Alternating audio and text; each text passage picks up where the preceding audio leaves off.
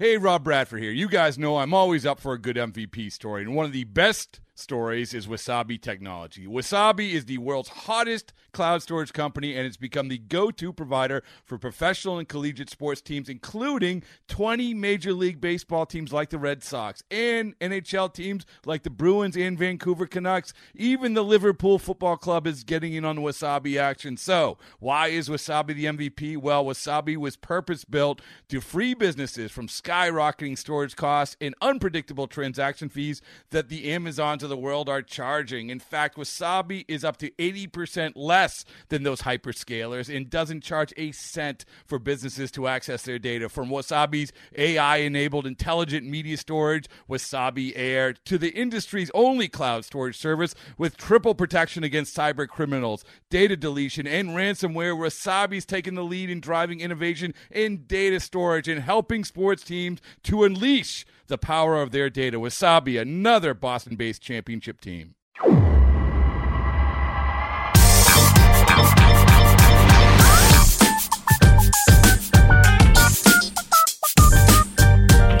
Welcome into the very first episode in 2021 of the Show Before the Show podcast, the official podcast of minor league baseball from MILB.com. We are your loyal, I don't want to say fearless because, we're both scared of things, I'm sure. Enthusiastic hosts. I don't know. I'm not really selling this. Hi, I'm Tyler Mon. Sam Dykstra's in New York City. Hi, Sam. I feel like we've been over this before. Like we used fearless before, and then I had to explain snakes. Like Right. And also, I mean, just the state of things right now. Yeah. Is I can list off a lot of fears I have. Fear of existence. Yeah. Yes. There's a lot. So yeah, I wouldn't really say that. I will settle for enthusiastic. I can go with enthusiastic. That's good. I can try to do that for an hour. Our very first episode of the new year. Welcome into this week's show. We got a lot coming up for you today. The second-ranked prospect in the Washington Nationals organization, Cade Cavalli, will join us coming up in just a little bit. We'll hear from Benjamin Hill in a little while as well. And there are a lot of baseball things to discuss. We haven't gotten a chance to talk to you for a couple of weeks, taking some time over the holiday break without podcast episodes. But here we are, returning to your podcast feeds in the new year, and so much to discuss. And before we do discuss all that, thanks for tuning in with us wherever you found us on Apple Podcasts, Google Play, Spotify, everywhere else. Leave us a rating and a review and a subscription if you are so inclined. And you can get in touch with the show, podcast@MILB.com. Sam's on Twitter at Sam Dykstra, MILB. I am on Twitter at Tyler Mon. Get us your questions about the offseason, hot stove, prospect trades, the minor leagues, anything that you would like to know. And we were always happy to address those here on the show from week to week. We've got almost as Sam noted in our pre-recording conversation, it's almost kind of a throwback show today where we have three big topics right out of the gate. Normally, for those of you who have been around for quite some time, those who are just joining us, you might not be as familiar with this. Ordinarily, when the world is normal, we open the show with three strikes, which are the three top topics from the world of minor league baseball. We obviously did not do that in 2020 because we did not have a minor league baseball season. But today kind of feels like an old three strikes segment, and we're going to kick it off with some big baseball news. Trades right out of the gate. We are starting with the biggest one from today. Francisco Lindor has been traded to the New York Mets as the Mets' new ownership group starts to make its splash in the hot stove and acquiring big-time players. They are sending a group of prospects the other way. We're not going to talk about Francisco Lindor, who also moves to New York with Carlos Carrasco, Major League starting pitcher. We are going to talk about the prospect group that is headed in the direction of Cleveland. The names that are on this list, not all of them remaining prospects, but infielders Andres Jimenez and Ahmed Rosario, outfielder Isaiah Green, and right-handed pitcher Josh Wolf are the four names headed to Cleveland in exchange for Francisco Lindor and Carlos Carrasco, who go to the Mets. Sam, your thought on this deal? The two infielders, Andres Jimenez and Ahmed Rosario, very highly touted as they came up in the Mets organization. Josh Wolf was the number 9 prospect in the Mets system, and Isaiah Green was number 10. This deal, the immediate reaction, I think a lot of people feel like, oh man, Cleveland got fleeced. But I think there is some stuff really here for Cleveland fans to be excited about. Yeah, we're kind of caught in this awkward position here because what you said is true, is that we have to talk about the prospects of this deal, and really there are only two of them, Josh Wolf and Isaiah Green. Josh Wolf was the number 9 prospect in the Mets system at the time of the trade. Isaiah Green was number 10. For our purposes, Andres Gimenez graduated. He graduated last year. He didn't get enough at bats, but he was on the major league roster long enough to graduate from prospectum. He was a top 100 prospect before. He's not that anymore. So we kind of have to put him off to the side. Ahmed Rosario was a great prospect coming up through the Mets system, was very highly touted as a shortstop. It hasn't worked out for him over, I think, 4 seasons in Queens, but still a relatively young talent that's now going to Cleveland. But if we're going to focus about Wolf and Green, what Cleveland is getting. And Wolf, he was a 2nd-round pick in 2019. He's only 20 years old. He'll be 20 for all of the next season, so he's still plenty young. We've only seen him in the GCL so far and at Instructs, but that was behind closed doors. Normally, he has a plus fastball and a plus curveball. He throws, he can hit his spots pretty well with his command and his control. 20, so he's going to need some time to still be molded. He hasn't pitched in full season ball at all yet. Stands 6'3", 170, so he could fill out a little bit more. And as that comes, the velocity will add a little bit as well. But he's normally pitching around the mid 90s. It sounds like, based on various reports. So the heat is certainly there for him. Isaiah Green has a chance to be a 3-tool player in the outfield. His best tool is his speed right now. It's plus to plus for him on that aspect. The hit tool from the left side and also his fielding ability up the middle and center are both above average. They both have the potential to be that good. These are 2 interesting pieces that the Indians are adding to their mix. The thing that stands out to me is earlier in the week, I did resolutions for each AL farm system. By the time you guys hear this, the NL version will also be out. But what stood out to me about the Cleveland system is that it's very young right now. It's not particularly old. I think Tristan McKenzie is like the oldest prospect amongst their top 12 or so, and he's only 23. So by adding Josh Wolf, who's 20, and Isaiah Green, who's 19, the Tribe system gets even younger, which is good for them. It adds a little bit to their depth. I think it is very painful to let go of Francisco Lindor. He's got 1 year left on his contract. Or it's 1 year left before he hits free agency. He's up for arbitration. It isn't quite settled how much he's going to be making in 2021. But estimates are roughly between 17.5 and I think $21 million for him.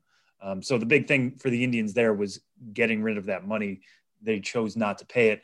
That being said, Lindor, since he debuted in 2015, is 3rd among position players in WAR behind only Mike Trout and Mookie Betts. He is one of the best players in the game right now. For the Mets to trade, 2 young infielders and 2 prospects for that, and not have to touch any of their top 8 prospects. Ronnie Mauricio is still around. Francisco Alvarez, Brett Beatty, Matthew Allen, Pete Crow Armstrong, JT Ginn. Their ceiling is still here. It was interesting to me. I pointed this out on Twitter earlier. Steve Cohen tweeted out, congrats to Blake Snell. And we're going to get to that trade in a little bit, but congrats to the Padres on the Blake Snell trade. They have a deep enough farm system pull off something like that. And then he put newsflash, the Mets farm system needs to be replenished. And that's still true. But the Mets farm system was in a place where they could still pull off a trade for 1 year of Francisco Lindor. And I bet they make that trade because they believe they can sign him to an extension, much like the Dodgers did a year ago with Mookie Betts.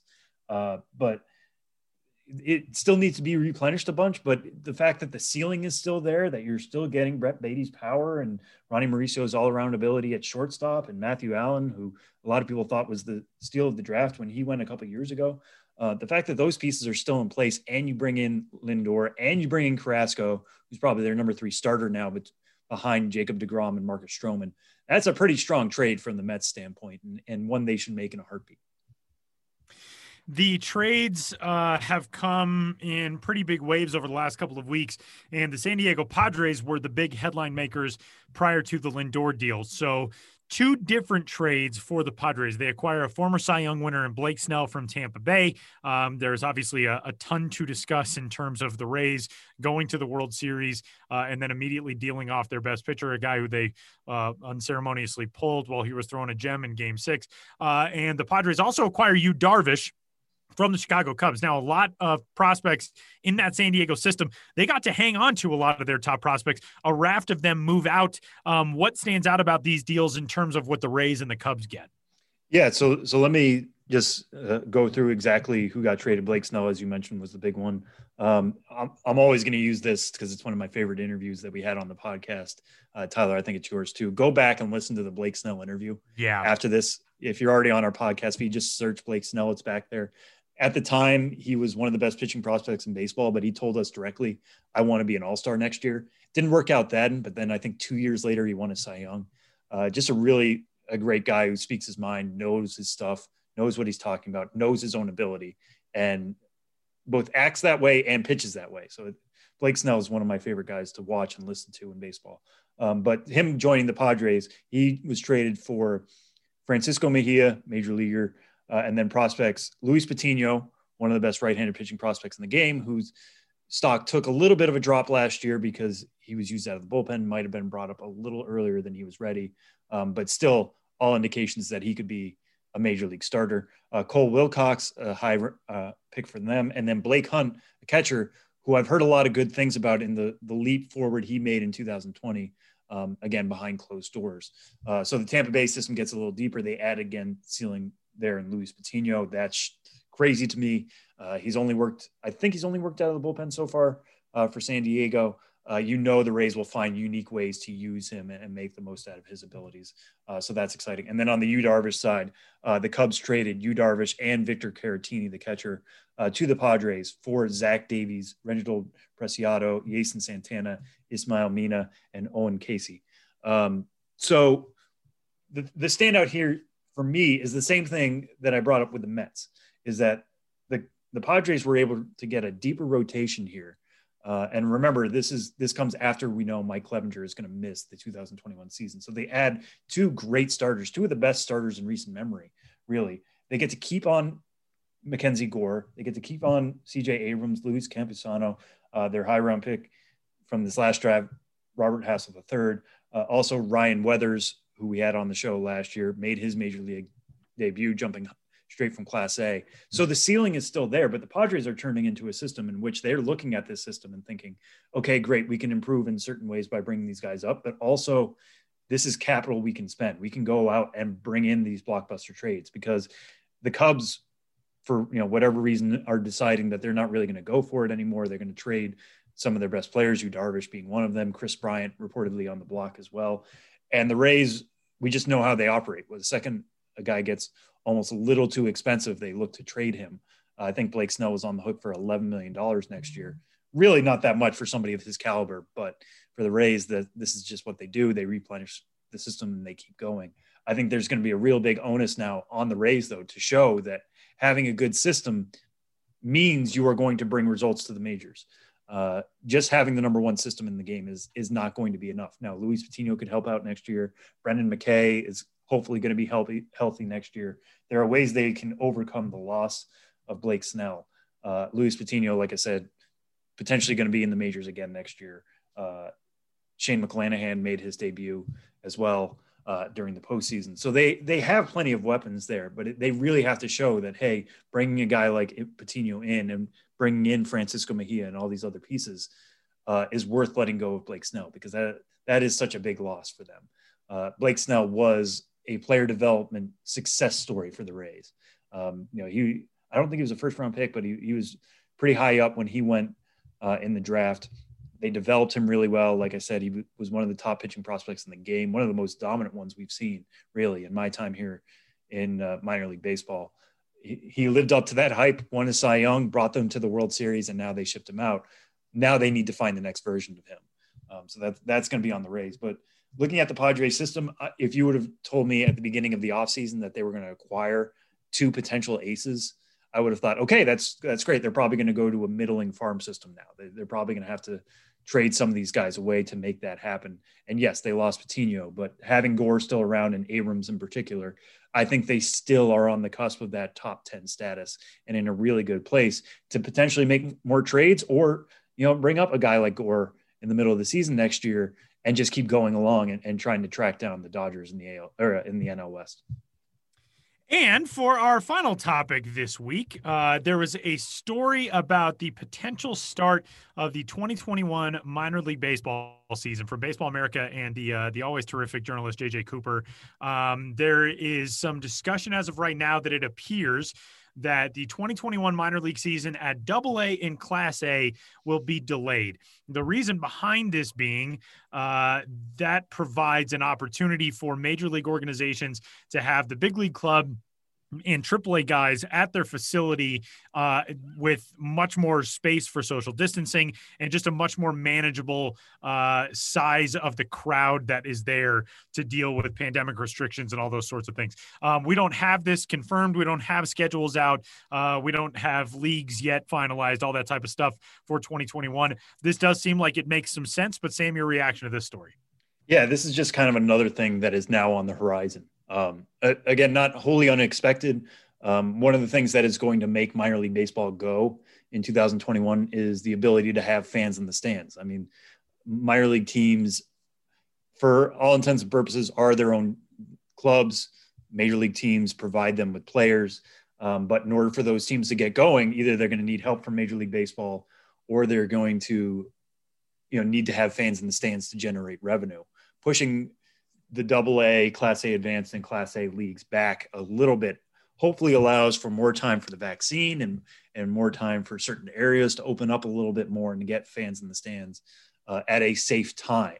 And also safety for the players too. I mean, these are guys who are going to have to be traveling all over the country to play baseball.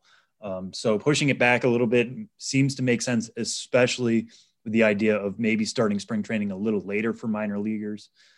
So that they can get in their work, but not be in crowded spaces in March, let's say in Florida and Arizona. As Tyler said, we're still awaiting teams to be officially confirmed as affiliates. All we have right now are invitations that were sent out. Teams still need to send those back saying, yes, we agree to this. Once that happens, then schedules can be set and all that. And once that happens, we're going to bring that to you guys. And it's looking likely that it'll probably be a May start for some of these lower leagues.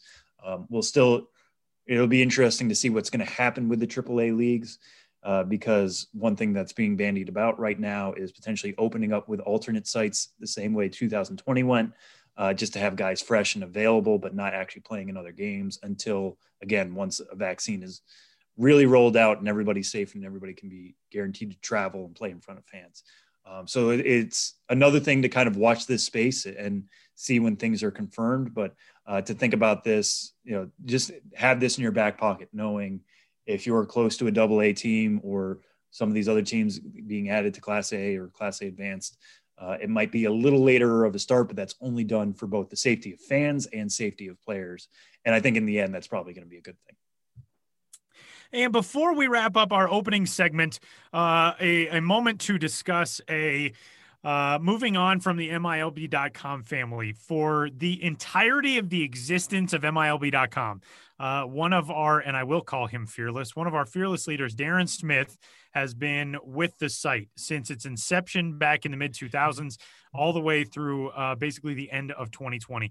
Darren decided to move on, to accept a package from MLB.com to move into the next stage of his professional career. And we cannot begin to put into words what Darren has meant to all of us, what he has meant to the site. He's a guy who we had a Zoom call for all of us to hear the news and to kind of give Darren just a few words each. And I said that there have only been a handful of bosses in my entire career. And I graduated from college in 2007 and got a job working in sports radio later that year. So 13, 14 years as a professional in sports media, there have only been a handful of bosses that I have ever looked at the way that I look at Darren, and I look at them through this prism. When I would write a story, when Darren was on for a shift, and I would file it, and Darren would edit it, get it posted, and take the minute to say, nice work on that. That meant more to me than almost anything that I have ever been able to immerse myself in this job. That's the kind of person Darren is. He's the type of journalist that I always wanted to work around, that I always wanted to work under, that I always wanted to learn from. And not having him around. I got a text from Andrew Battaferrano on the first shift that he had after Darren had left. And Andrew said, it already feels emptier around here. And I think that's the way a lot of us feel. Logging on and not seeing his name on Slack is very strange. But Darren, we're going to miss you. We are so indebted to you for everything that this site is and everything that it has become. I know, I'm somebody who thinks of myself as a broadcaster masquerading as a writer. And I don't think that I ever would have felt like I was doing this job to the standard that it deserved if I didn't early on get a couple of those nice job comments from Darren. And I really just can't begin to express my appreciation to him and how much I'm going to miss having him around. And I will not miss having to log on to Twitter with one eye open to see whether or not he or Alex Friedman of the Oklahoma City Dodgers have trolled me after Northwestern has beaten my alma mater, the University of Nebraska, in football after some stupid finish year after year after year. That's about the only thing that I'm not going to miss about Darren, though. And we love you, Darren. And I doubt he listens to the podcast. Who would listen to us talking about, these things that we're so nerdy about if you're already doing it for all of the other hours of your work? But one of us will undoubtedly send him a text and be like, hey, if you want to get uncomfortable with us complimenting you, be sure to download this week's episode. Yeah. I mean, just to add to everything Tyler was saying there, it is a little bit of a cliche if you work in journalism whatsoever, but editors make writers better. That's literally their job. Yeah. And that's Darren to a T. And that's not just the work. I mean, Tyler talked about getting a nice job from Darren. That's not something that happened after every story. Darren put in the work to make sure your story was at a certain standard. And if he enjoyed it, that meant all the more, because again, we publish how many stories a night, Tyler, during a season. It's bordering 10, 12, on a dozen, 15. Yeah. So reading a lot of baseball is what Darren Smith had to do. That's what he signed up to do, and edit stories on that. So when you can make your story stand out to him, that meant a lot, as a writer, as a person. And I told this to Darren, so I'm not telling anything out of school, but one of my favorite things about him is he got to understand you as a person, and that made your writing better because he could either push certain stories your way. I know Tyler, Darren identified you pretty early as somebody who could really do a wacky story well. And that is definitely true. He knows the strengths of his writers. He knows the weaknesses of his writers, and, applies that knowledge correctly. And that comes down to just knowing you as a person. Darren got me a copy of The Power Broker, which if you've ever heard of that book, it could be used as a doorstop. Thankfully, I haven't used. Yeah, it is I'm surprised it wasn't assigned to me in college, how big it was. But he gave it to me saying like, hey, you feel like you're starting to become a New Yorker. You're coming into your own. It's time for you to learn a little bit about New York history. And I took to that thing like a moth to a flame and burned through it. And, that's something that not a lot of people would have seen in me and meant a lot to me. And I still have that book at home on my desk, like in a pile of books that mean a lot to me. And The Power Broker is definitely there. So Darren's not going anywhere in terms of sports media. One of the things he said is he's looking out for where he's going to land next. But I know I'm grateful for as long as I've had, this is going on 9 years now that I've been at this site. And Darren was there for all of it. And anything we've talked about, any story we've talked about on this show and said like, yeah, you can now see it on MILB.com. It's probably been touched by either Darren Smith or Paige Sector. I'll give Paige a shout out as well. And two of those two have just done a major job in making the site of what it is, what it used to be, and where it is now. And we could not be more eternally grateful. So Darren might be hearing this, he might not, but it's just something that all of you at home should be aware of. Is there's lots that go in behind the scenes, not only on the show, but just on a site like MILB.com in general. And there are a lot of people behind the scenes as well. Darren Smith was one of them. And yeah, we're just grateful for that and looking forward to whatever's next for him. Yeah, absolutely. If you're a fan of MILB.com, you're a fan of Darren's work, and we are indebted to him forever for that. Coming up, we're going to head to the Washington Nationals organization and the second-ranked prospect in that system, the former Oklahoma Sooner, Cade Cavalli, who joins the show next.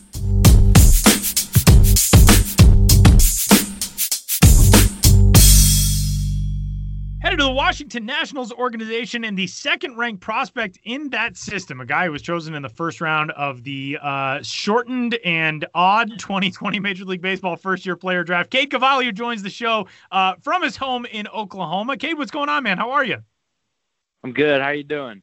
We're great. Thanks so much for doing this with us. It's a very strange first off season for you, as it was a strange first season, as it was, I would imagine, a strange last collegiate season. But tell us about really just the last few months. I mean, you get done with the alternate site stuff and get into an off season where there's still so much unknown. What have the last few months, since September, October, what have you been up to? Yeah, no, it's for sure been crazy different than anything I imagined. The shortened season, to go to the alternate site, and I got a lot better at the alternate site. There was a lot of growth there, and I just try to take that and bring that home and just keep working on little things. And it's been a lot different because at this time, or even a couple months ago, I was really preparing to go, 6 innings right off the bat in a college season. So this is my first pro season.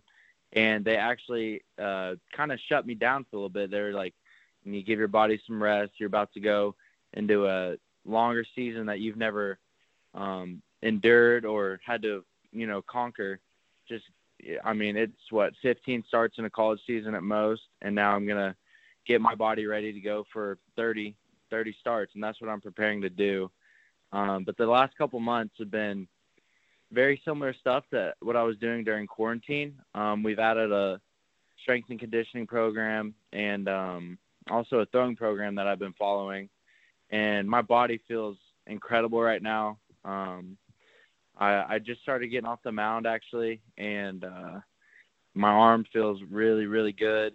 And I've just been dieting, working out, visualizing, and that's about it. Been hunting quite a bit, a lot of golf. So it's been a really good off season. It's just very new to me, having so much downtime. But it's been really fun. It's been a good time. When you are newly into a system, for so many guys who were taken in the draft this year, they didn't get that opportunity to go to the alternate site. You did. And so you get to form those relationships in person with people who are going to be your coaches and your teammates and administrators and player development people around the Nats organization. What's the communication like over the offseason? I mean, how much do you get to hear from the organization? How much are you in contact with coaches or with, the strength and conditioning people? What is that relationship like right now? That's a good question. We've had a lot of communication, and like I said, they've been sending me programs, and I'll get calls every once in a while, them just checking up on me, seeing how I'm doing.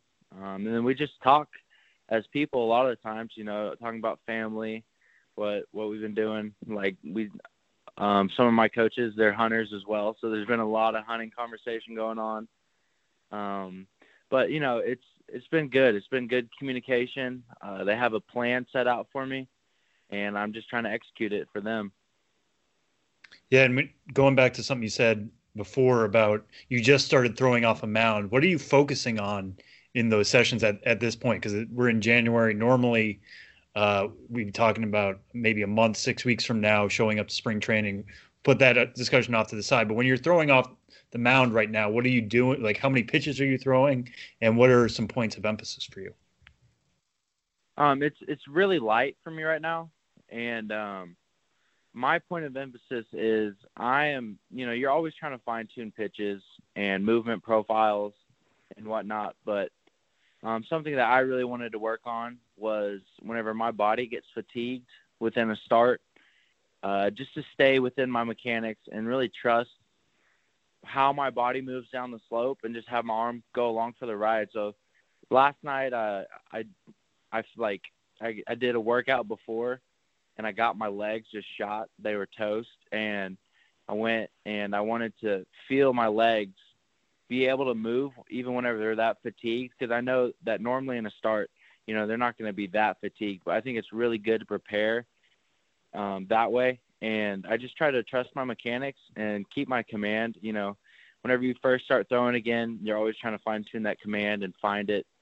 and it's been really good for me. I'm crazy confident right now. I'm just really looking forward to get going, and I worked on my slider last night. Sometimes there was horizontal movement, and then sometimes it was vertical, and it kind of like would mix a tiny bit. And I actually found a little tipping point on it last night, and it had the movement profile that I wanted, and it was in the area that I wanted, and it was just beautiful for me. And it was a really big stride in that pitch, and then just trying to keep my changeup developing. That's for sure my favorite pitch that I throw. It was a game changer for me, and I'm just going to keep developing it and get the feel and command. And then I also throw a spike curveball, and the movement profile on that is exactly where I want it right now. And, just trying to land it in areas that I want off of sequences. And that's what my point of emphasis has been on these catch sessions and light bullpens.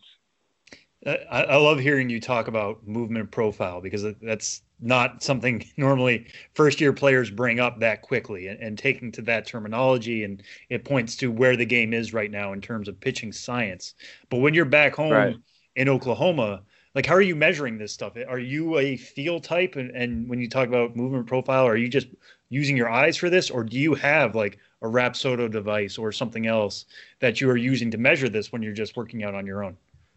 Yeah, I mix both of those, actually. I love being able to feel my body. I feel like that's something that God gave me a little bit of just feel, and knowing how my body moves and when it moves correctly, and being able to chase that feel.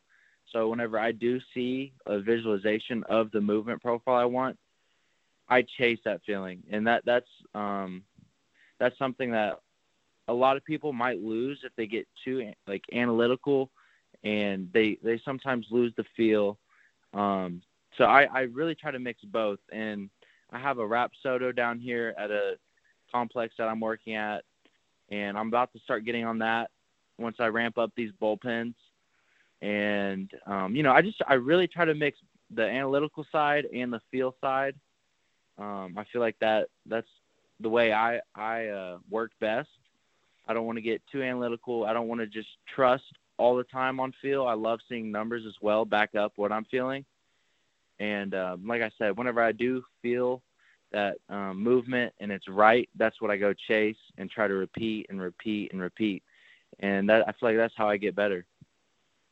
Cade, when you got a chance to be at the outside and learn from so many people in the organization, was there anything kind of unexpected that you look back on, your last season at OU and then where you are right now? Is there anything that you developed that maybe you didn't necessarily see coming, but a piece of advice that you were given or something you were told to work on that seems like it's added something that maybe you didn't expect to have at this point in your career? Yeah. There was a lot of great conversations about pitching and the art of it. And that's something that I really wanted to get better at, is the pitchability and how to sequence these pitches. And Brad Holman, he helped me a ton on that. We just talked about fastball usage. I remember in college sometimes I'd get, maybe a little slider heavy, maybe a little breaking ball heavy, and I should have just trusted my fastball more. And it plays really well. And I had the right 12-6 spin on my fastball, and the numbers backed it up. And I just started using it more. And whenever I started going to establish that really early, my changeup played better off of it, and my curveball played really well off of it. And that was a big thing for me, just establishing the fastball and really trusting it and having that confidence. And at the alternate site, I had a lot of great catchers behind the plate, and we would talk about sequencing, how we're going to go use it. I remember there was innings where I was like, look, I'm just going to go throw straight fastballs this inning. Like, I don't care if the hitter knows it's coming. I'm going to command it. And I got a lot of good results off of it, actually. And then whenever I really established that, like I said, that changeup, that's a hard pitch to hit. I've been on the hitting side in the game, and I hated hitting changeups. And I know how tough those pitches can be, especially good ones. So I use that a ton, and the curveball a ton. You mentioned you've been on the hitting side, and one thing that Nats fans probably know about you, and some baseball fans at large who watch you at OU or followed the draft probably know, is that you were a two-way guy at Oklahoma, and to have gotten that experience at a high level, to have played first base, to have hit a little bit. How does that contribute to, you learn things as a hitter that I feel like would make you a better pitcher and vice versa. How do you think the interplay of being on both sides of that kind of worked in your college career as you grew up as a ball player? No doubt. I think you can learn a lot, just even from watching a pitcher, how I approach my at-bats, what the pitcher is going to do. And then I also grew up as a catcher and a shortstop.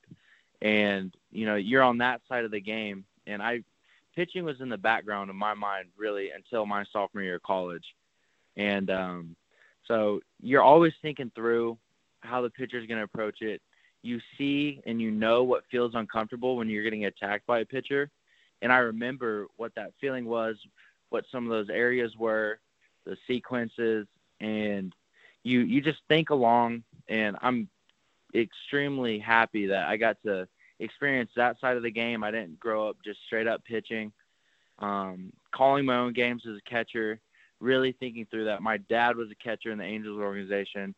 He's a great baseball mind, and we would just sit down and watch games and talk about why would we throw this here in this situation? What are we doing? Like just little things like that, learning the game. And that's something that you can take up on the mound, and you have that thought process going in, and you also have an amazing scouting report these days. So there's a ton that, we have an advantage on, and I feel like I got a little advantage just hitting and realizing what's uncomfortable as a hitter and trying to bring that onto the mound. And we asked this so much of 2020 picks we've talked to so far on the show or for stories or whatever. But for you especially, because this was a year in which you were really even more focused on being a pitcher. According to the site, you only had 4 starts for Oklahoma in the spring.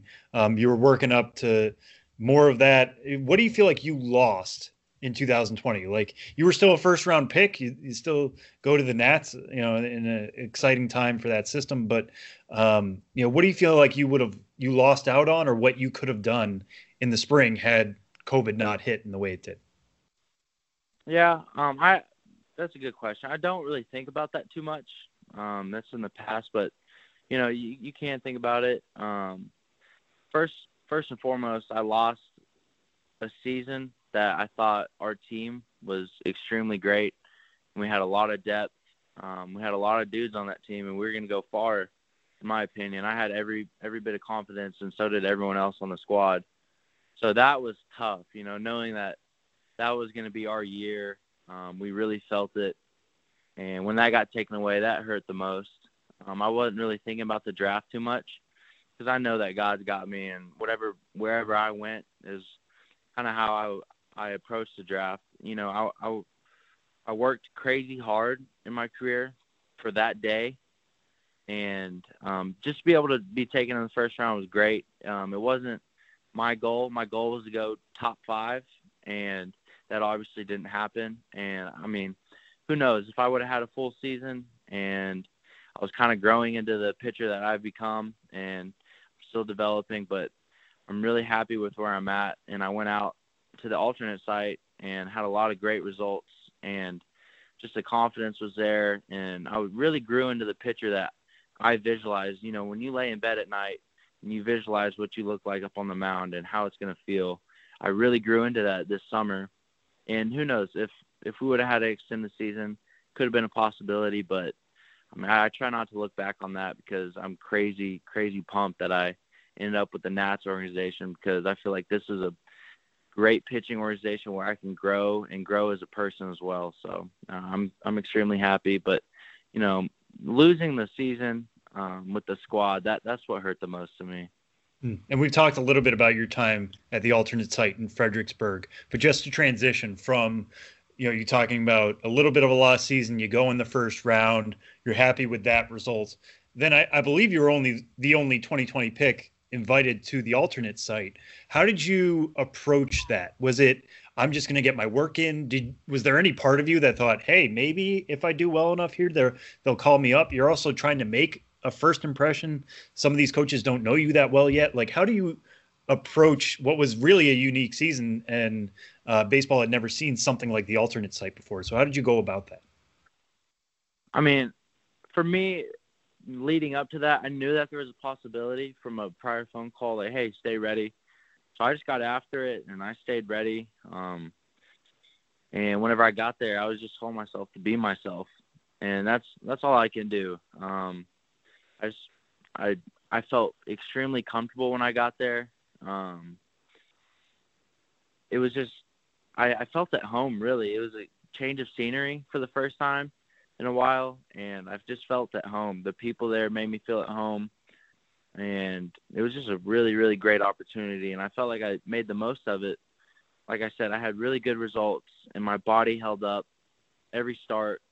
I actually had a little velo jump from there, from college to there, and my body was just moving right down the mound, and the pitches were working, and it was just a really fun time. I really enjoyed the pitching side and getting to know the people. It was an awesome opportunity. But yeah, I mean, I really enjoyed my time at the alternate site.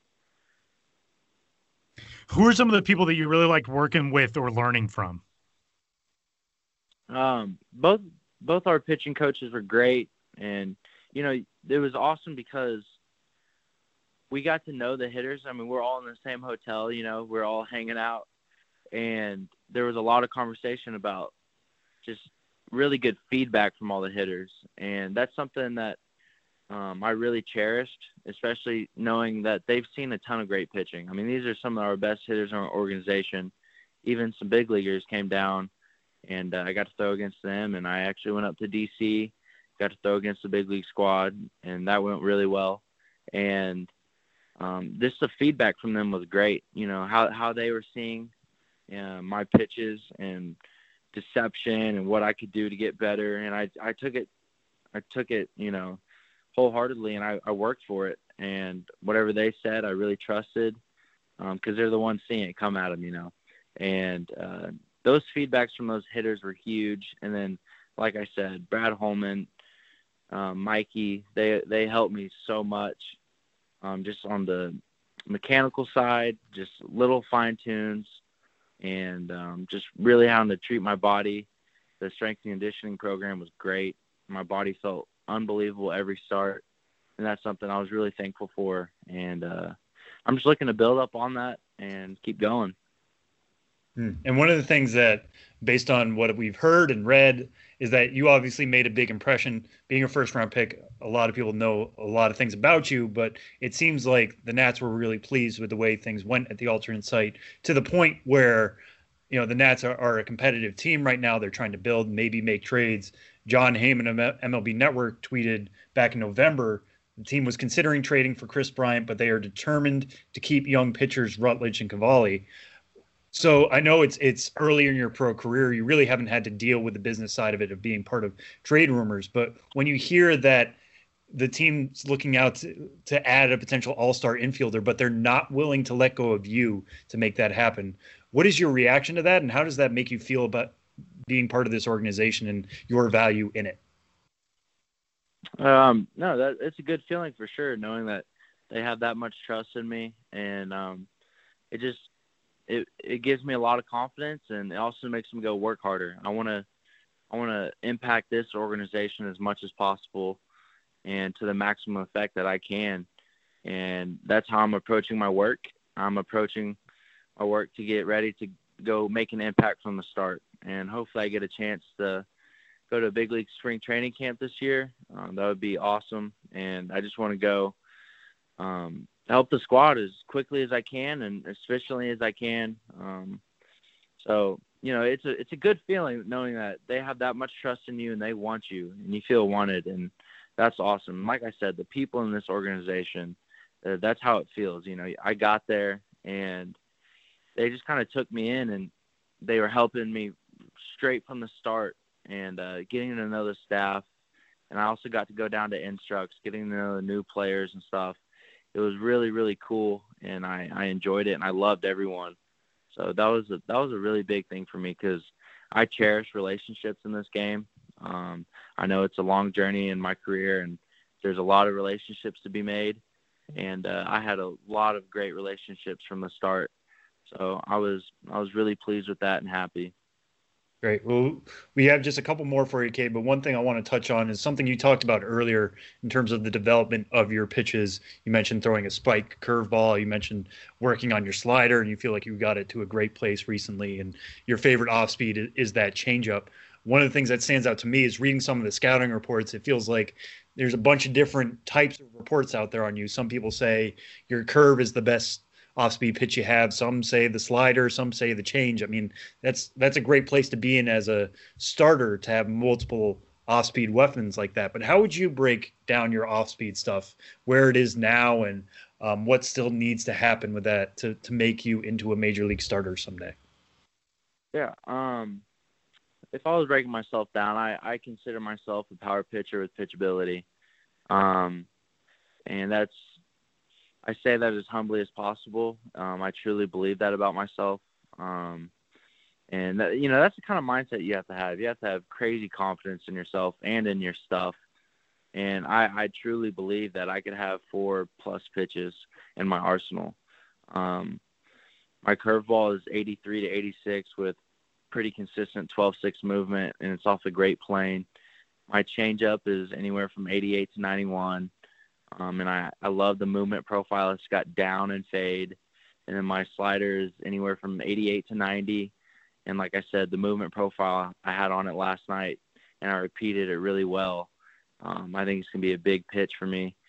And then my fastball, I was anywhere from 96 to 100 every start this summer. And it played extremely well. And the command I had with it, I really was pleased with it. And there's always stuff that I can go work on, and that's what I'm doing. It's just fine tuning. But I really believe wholeheartedly that I have an arsenal of a potential, and possibly at times where it's 4+ pitches with command. And I feel like I can go attack with that stuff, and it's going to be tough sledding for the hitters. Yeah, I love that type of confidence. And this is going to be the last one for me. Touched on a little bit here, but in terms of, like, you are now a member of the Washington Nationals organization. You've gotten to know them pretty well since being taken in June. It's no surprise to anyone to hear that it was a down year for the Nats. They finished 26-34. They're still only 1 year removed from winning a World Series. That Juan Soto, Max Scherzer, Steven Strasburg, all still on the roster. They went out and got Josh Bell this offseason. So obviously this is a team that's still really focused on building a major league contender. But now that you are part of this organization, where do you view where the Nats are headed? Like, does it feel like it's all focused on the major league side? Do you feel like, there's going to be enough of you guys at the minor league level to supplement that? Where do you view where the Nats are headed next?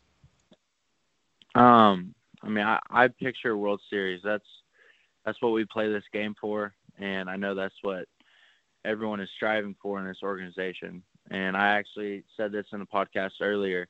It's great to be on the same wavelength as people when you're competing for the same prize. And it's not all about the business side or about where you are on the prospect list or what level you are at the minor league system. Everyone is on the same wavelength of winning that World Series. And that's what I visualize. When I put myself in bullpen situations or I'm laying in bed, I'm visualizing myself with the most important start of the year, like a Game 6 or a Game 7 in the World Series with that Nats jersey on. That's what I want.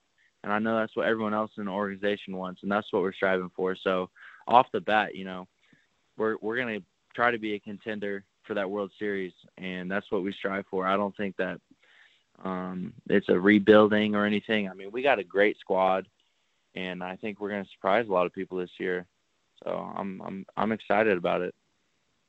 All right, Cade, last question for you. I'm sure this is one that you've talked about and answered some, but since we're just getting to know you, I got to ask you about it. You are a very talented, I don't know if you would call yourself a barber or a hair stylist or whatever it is, which is a skill that not a lot of people possess. Tell us how you got into that. You got an Instagram page dedicated to some of the work that you do. I know you did a lot of that work at OU. I'm a guy who, worked in the minor leagues shortly after I graduated college as a radio broadcaster, and we just had one of our facilities guys who would just line up a few of us on the concourse and just give us buzz cuts, which wasn't really, didn't require a ton of skill. Yeah. How did you get into this? This is a cool skill to have. Yeah. No, it's a funny story. I was not expecting it to become what it has become. I right before this phone call, I just got done cutting my own hair. So that's funny you bring it up. But it was my sophomore year of college, really early in the fall. And I was just kind of watching my barber. And I was like, I think I can do this. And I went and bought a set of clippers from Walmart. It was like $20. And threw on a couple of YouTube videos. And one of our freshmen, his name's Wyatt Olds, I was like, hey, Wyatt, I've cut hair before, which is a total lie. And he's like, all right, I'll trust you. And I gave him a haircut, and I'm telling you, it was a horrible haircut. It was bad. And I was like, oh man, that is so bad. I just kind of ruined this kid's day. Felt horrible. I remember he told me, he's like, I hopped straight in my car and went to a barber shop to get it fixed. So it was funny. And someone else trusted me like less than a week later, honestly. And I was like, I was at the field like, guys, I'm gonna get into haircutting. Just watch. And someone else trusted me, and I gave a pretty decent haircut. I had been watching YouTube videos and just kind of practicing. And a lot of guys just started trusting me from there after that haircut that was like pretty decent. And then, with the experience, you just get better and better. And then I started cutting practically the whole team within a month or two, and they're all like, hey, you got to get an Instagram account, like get this thing going. Like we got to get a name for it. And everyone we all came up with Cavs cuts. I got an Instagram page for it off the bat, and it just kind of blew up into something that I wasn't expecting. Like I remember I'd be walking around campus and like some random guys. I mean, I cut a guy that I didn't know, and he was from Spain. It was just like coming to my house, and I couldn't understand him, but like he somehow heard about my hair cutting. So it kind of blew up into something my sophomore year. And then leading up, I actually got back home. A bunch of my family, like members, all their friends started coming to me. So I started cutting hair a ton. And then my junior year, I cut all year, and I had probably 60 to 70 people that I was cutting. So it was a lot of haircuts at night. My house turned into a little barbershop, which was fun. and then I got to the alternate site, and a lot of the guys had known because throughout the draft, it was a big topic on me whenever they were doing stories about my hair cutting. So I got to the alternate site, and a lot of the guys were like, hey, you got your clippers on you? I was like, heck yeah, I brought them. They're in the truck. So I started cutting hair. I started cutting hair in the hotel. And I don't know if you saw on the it was a Talk Nats. I just did one with them, and we were talking about Rutledge because he went on, and he's like, yeah, it's like Cavalli would cut my hair, and I would make him breakfast in the morning, which is true. Like I would cut his hair, and he would cook me food for it. So it was pretty That's funny a good deal. trade. Yeah. Yeah. Oh, for sure. And no, it's gotten into something that I really didn't expect ever. And I got a cape that my sister got me for my birthday that says Cavs Cuts on it. It's kind of like funny, and then I got a lot of people that trust me with their hair, so I kind of have to take it serious in the same time. So it's a good gig. That is awesome. My favorite thing about that story is that the first person who you got to cut hair for, you basically duped into allowing you to cut their hair. Yeah. And it was so bad, they immediately had to go to a barber shop to get it fixed. Yeah. No, it's a funny story. OU did a story on it, and within the story, they talked to Wyatt because he was my first haircut, and he describes the haircut as a sideways bowl cut, which is funny. It wasn't that bad, but that's what we call painting a visual. Exactly. Yeah. But no, it was funny. Well, the good news is Sam travels to Florida for spring training every year. So I'm already envisioning, if things are normal, there's a spring training, Sam gets to go down. I'm already envisioning, set up a camera, You cut Sam's hair. He does an interview during the haircut. We're already making things happen here. I think this is Tyler, perfect. you're giving me work. We're giving both of us work here. I'm volunteering your hair for a haircut. So fun. I would absolutely. Well, we may just have to make that happen. Yeah, we'll make it happen one way or another for sure. Awesome. That is awesome. Yeah. Cade Cavalli, the 22nd overall pick in the draft in June, the first-round selection of the Washington Nationals, and now the Nats' number 2 prospect, who you can find on Twitter at Cade Cavalli, and you can find the haircuts, by the way, on Instagram at Cavs_cuts with a Z. Cade, this has been awesome, man. Thanks so much for the time, and congrats on all the success so far, and enjoy 2021 as this thing gets rolled out here soon. I appreciate it. Thank you guys for having me on. It was a blast.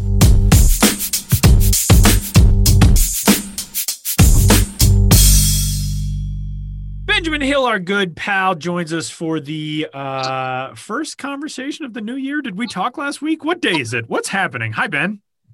Hi, Tyler. Hi, Sam. Yeah, we haven't talked. Yeah, we talked. Yeah, that's right. We had a very heartfelt and somewhat emotional, which I guess would be implied by heartfelt, segment as the final podcast in 2020. And then we went our separate ways. And by separate way, I mean probably all just stayed in the same place we were at that moment and enjoyed our respective holidays. And now here we are back at it. That is true. Yeah, I guess last week, a week ago today was New Year's Eve, and so we did not talk over the holiday break. And so, Happy New Year to you, Ben. And we continue along with your look back at the decade of the 2010s and some of the top promotions, some of the top giveaway items, all that kind of stuff. Today, we're recording this on January 7th, which is National Bobblehead Day. A day that was started in 2015 by the National Bobblehead Hall of Fame and Museum. And so a perfect tie-in. There's a story up at MILB.com today of the top bobbleheads from each year of the 2010s. These are great because not only are they, bobbleheads that I remember, but they're also like some minor league events in here that I remember, such as in February of 2012, when Pittsburgh Pirates director of Florida operations Trevor Gooby helped deliver a baby during a spring training game at McKechnie Field, the home of the Bradenton Marauders. There's a lot of really good stuff in the 2010s bobbleheads that I had kind of forgotten about. Yeah, it was fun to go through all this and, tie it into this, sacred holiday we all observe, National Bobblehead Day. And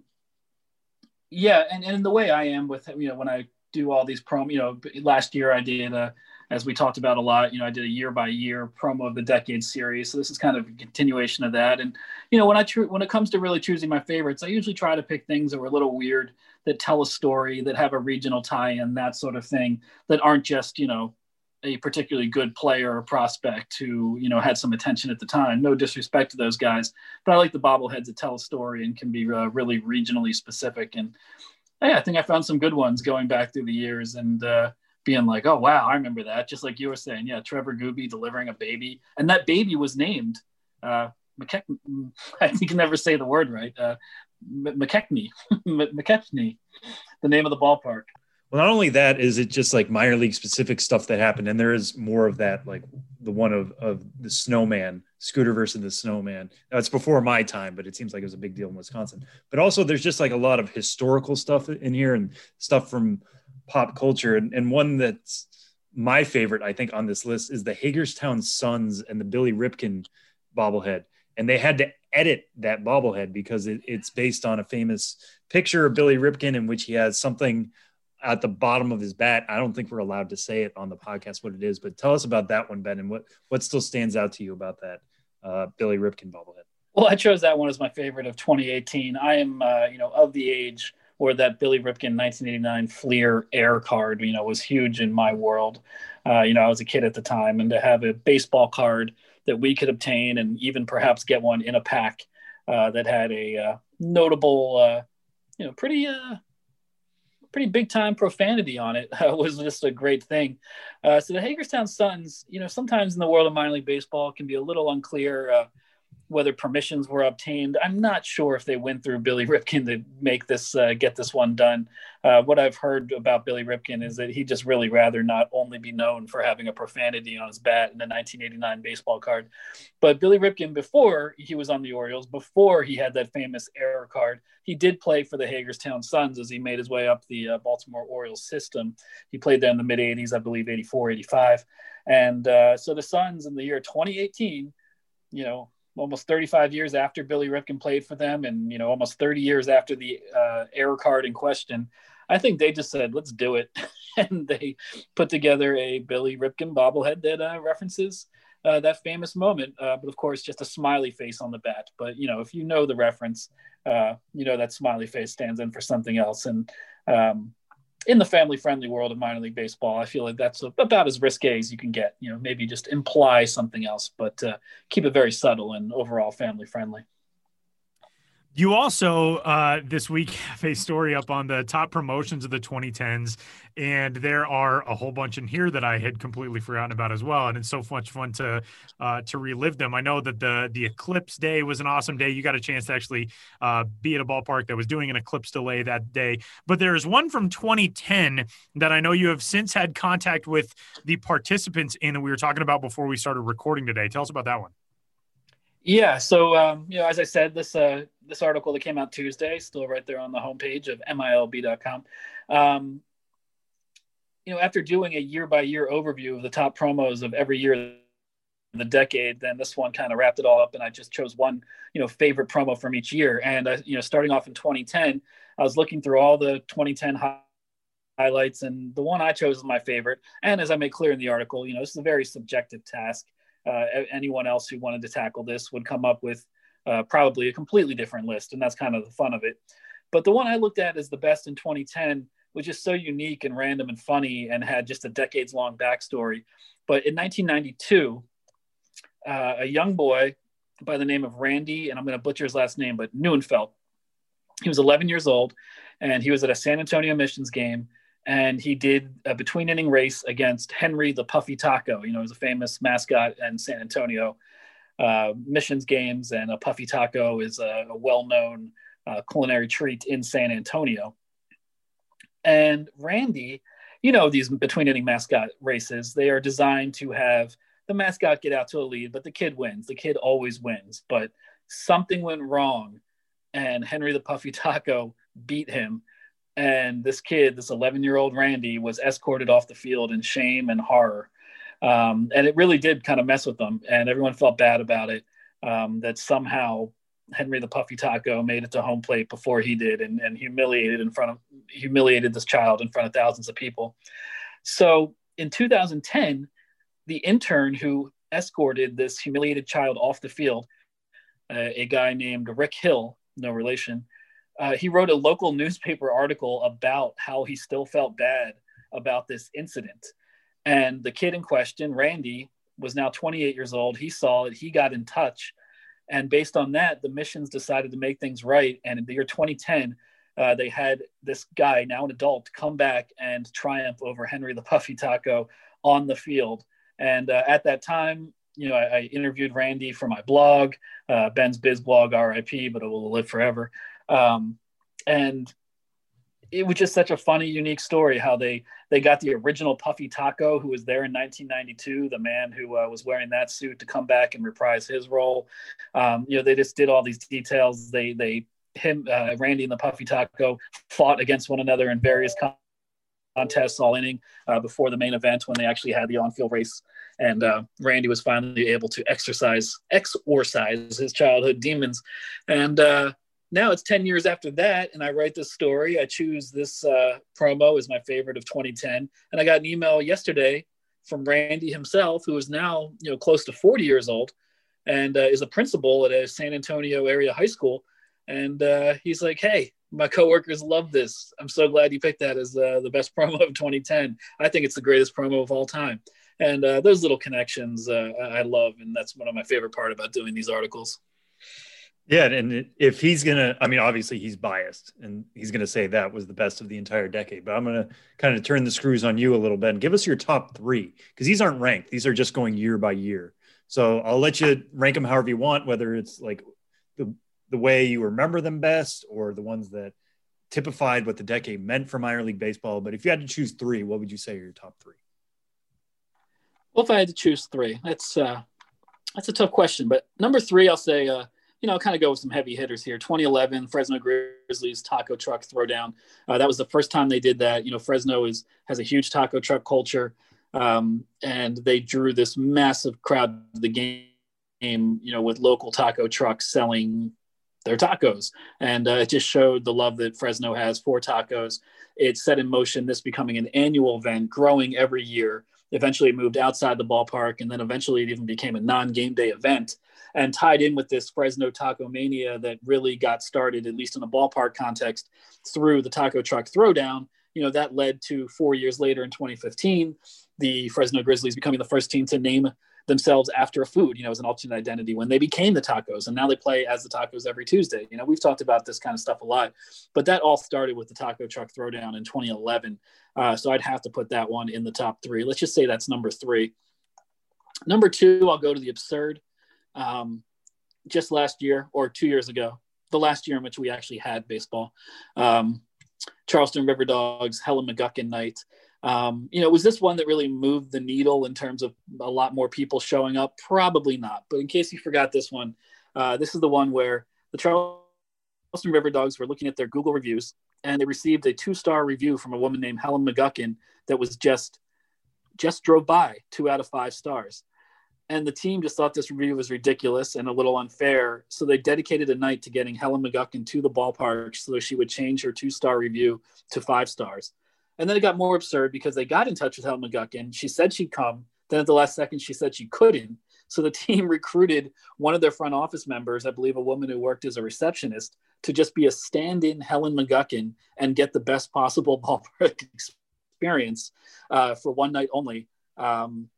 And that's what they did. And it was just— I would watch an exhaustive Netflix series on Helen McGuckin. I would watch like an 8-part investigative mini-series on Helen McGuckin, who drives by a ballpark, gives a rating based on just drove by, and not like a 1 or a 5-star, but a 2-star rating. Then a whole promo is devised about you, and at the last minute you say you can't come. I would watch Tiger King, the Helen McGuckin edition. I would watch it.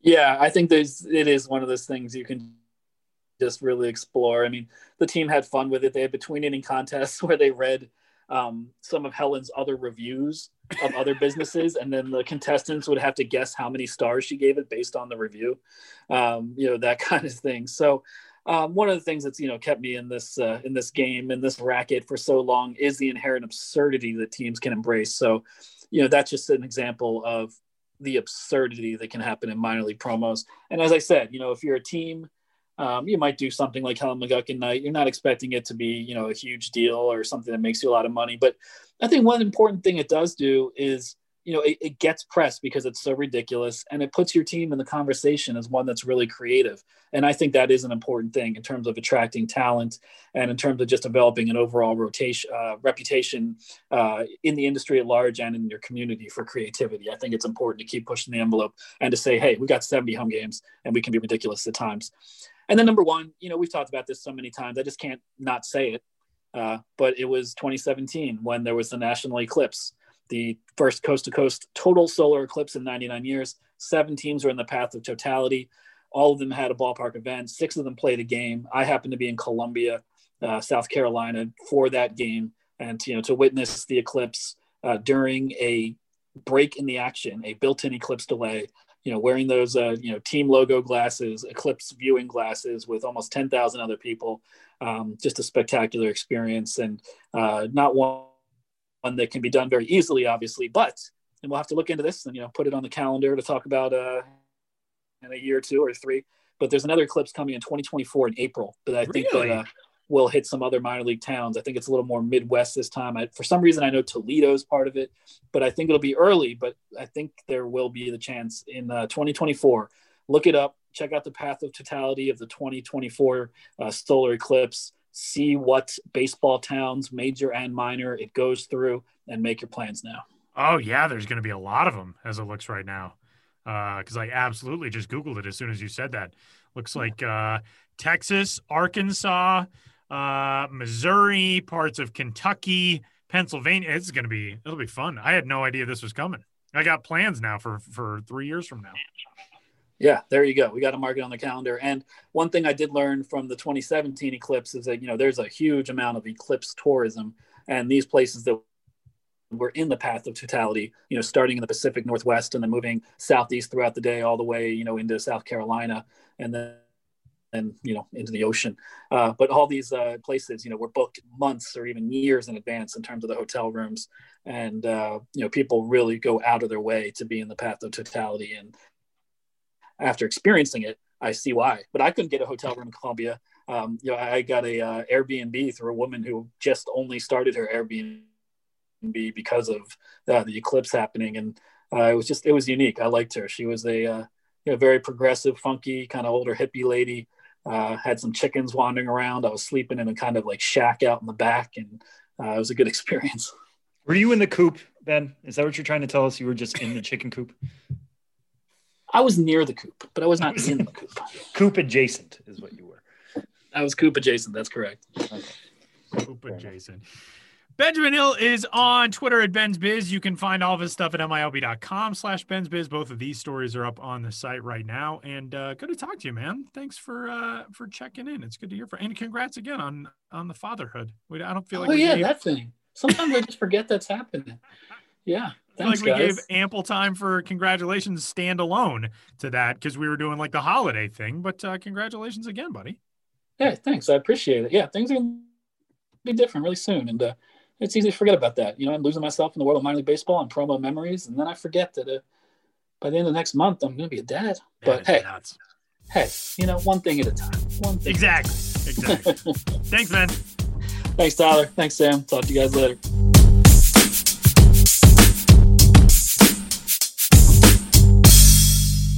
This is a fun show today.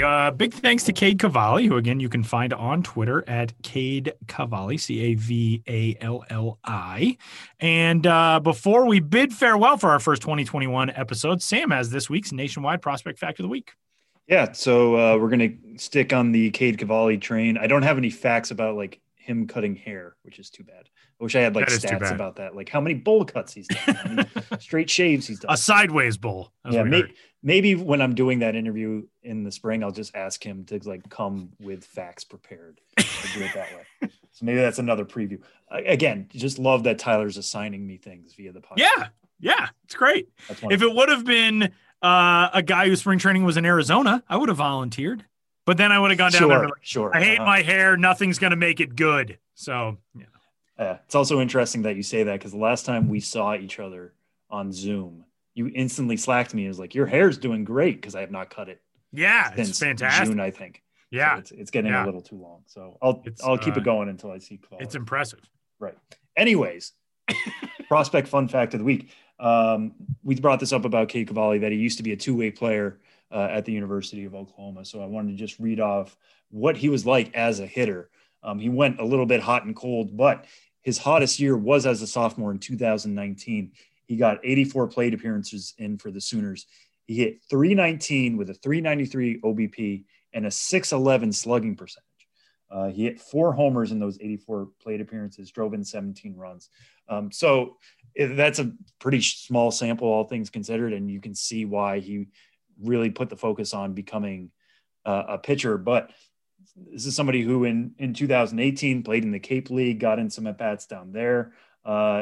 He hit a lot more as a freshman in 2018, got 235 plate appearances, seemed to have shut that down. But one question I wish if we had more time, we could have asked him is, when you are a former two-way player, now you are going into the major leagues, one of the big questions of the offseason is the DH going to be universal in 2021? We don't really know the fate of the DH, what it's going to be long-term. Is he anti-DH because he used to hit a little bit?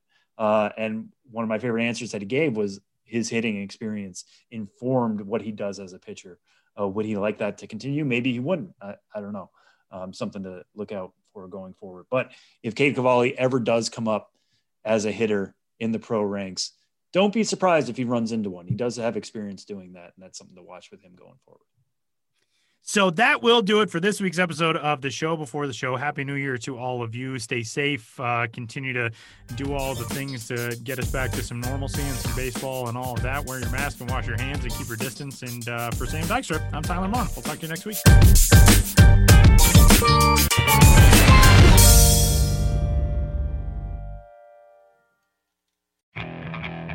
Okay, picture this. It's Friday afternoon when a thought hits you. I can waste another weekend doing the same old whatever, or I can conquer it. I can hop into my all-new Hyundai Santa Fe and hit the road. Any road. The steeper, the better. Because my all-new Santa Fe is available with H-Track all-wheel drive, so I can hit the trail without a worry in the world.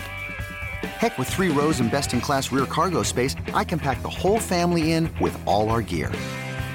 We've got available dual wireless charging for our phones, so we'll never lose touch with civilization, and we won't lose touch with the primordial power of Mother Earth. So which is it? Waste the weekend or do something a little more epic? And conquer it in the all-new Hyundai Santa Fe. Visit HyundaiUSA.com or call 562-314-4603 for more details. Hyundai, there's joy in every journey.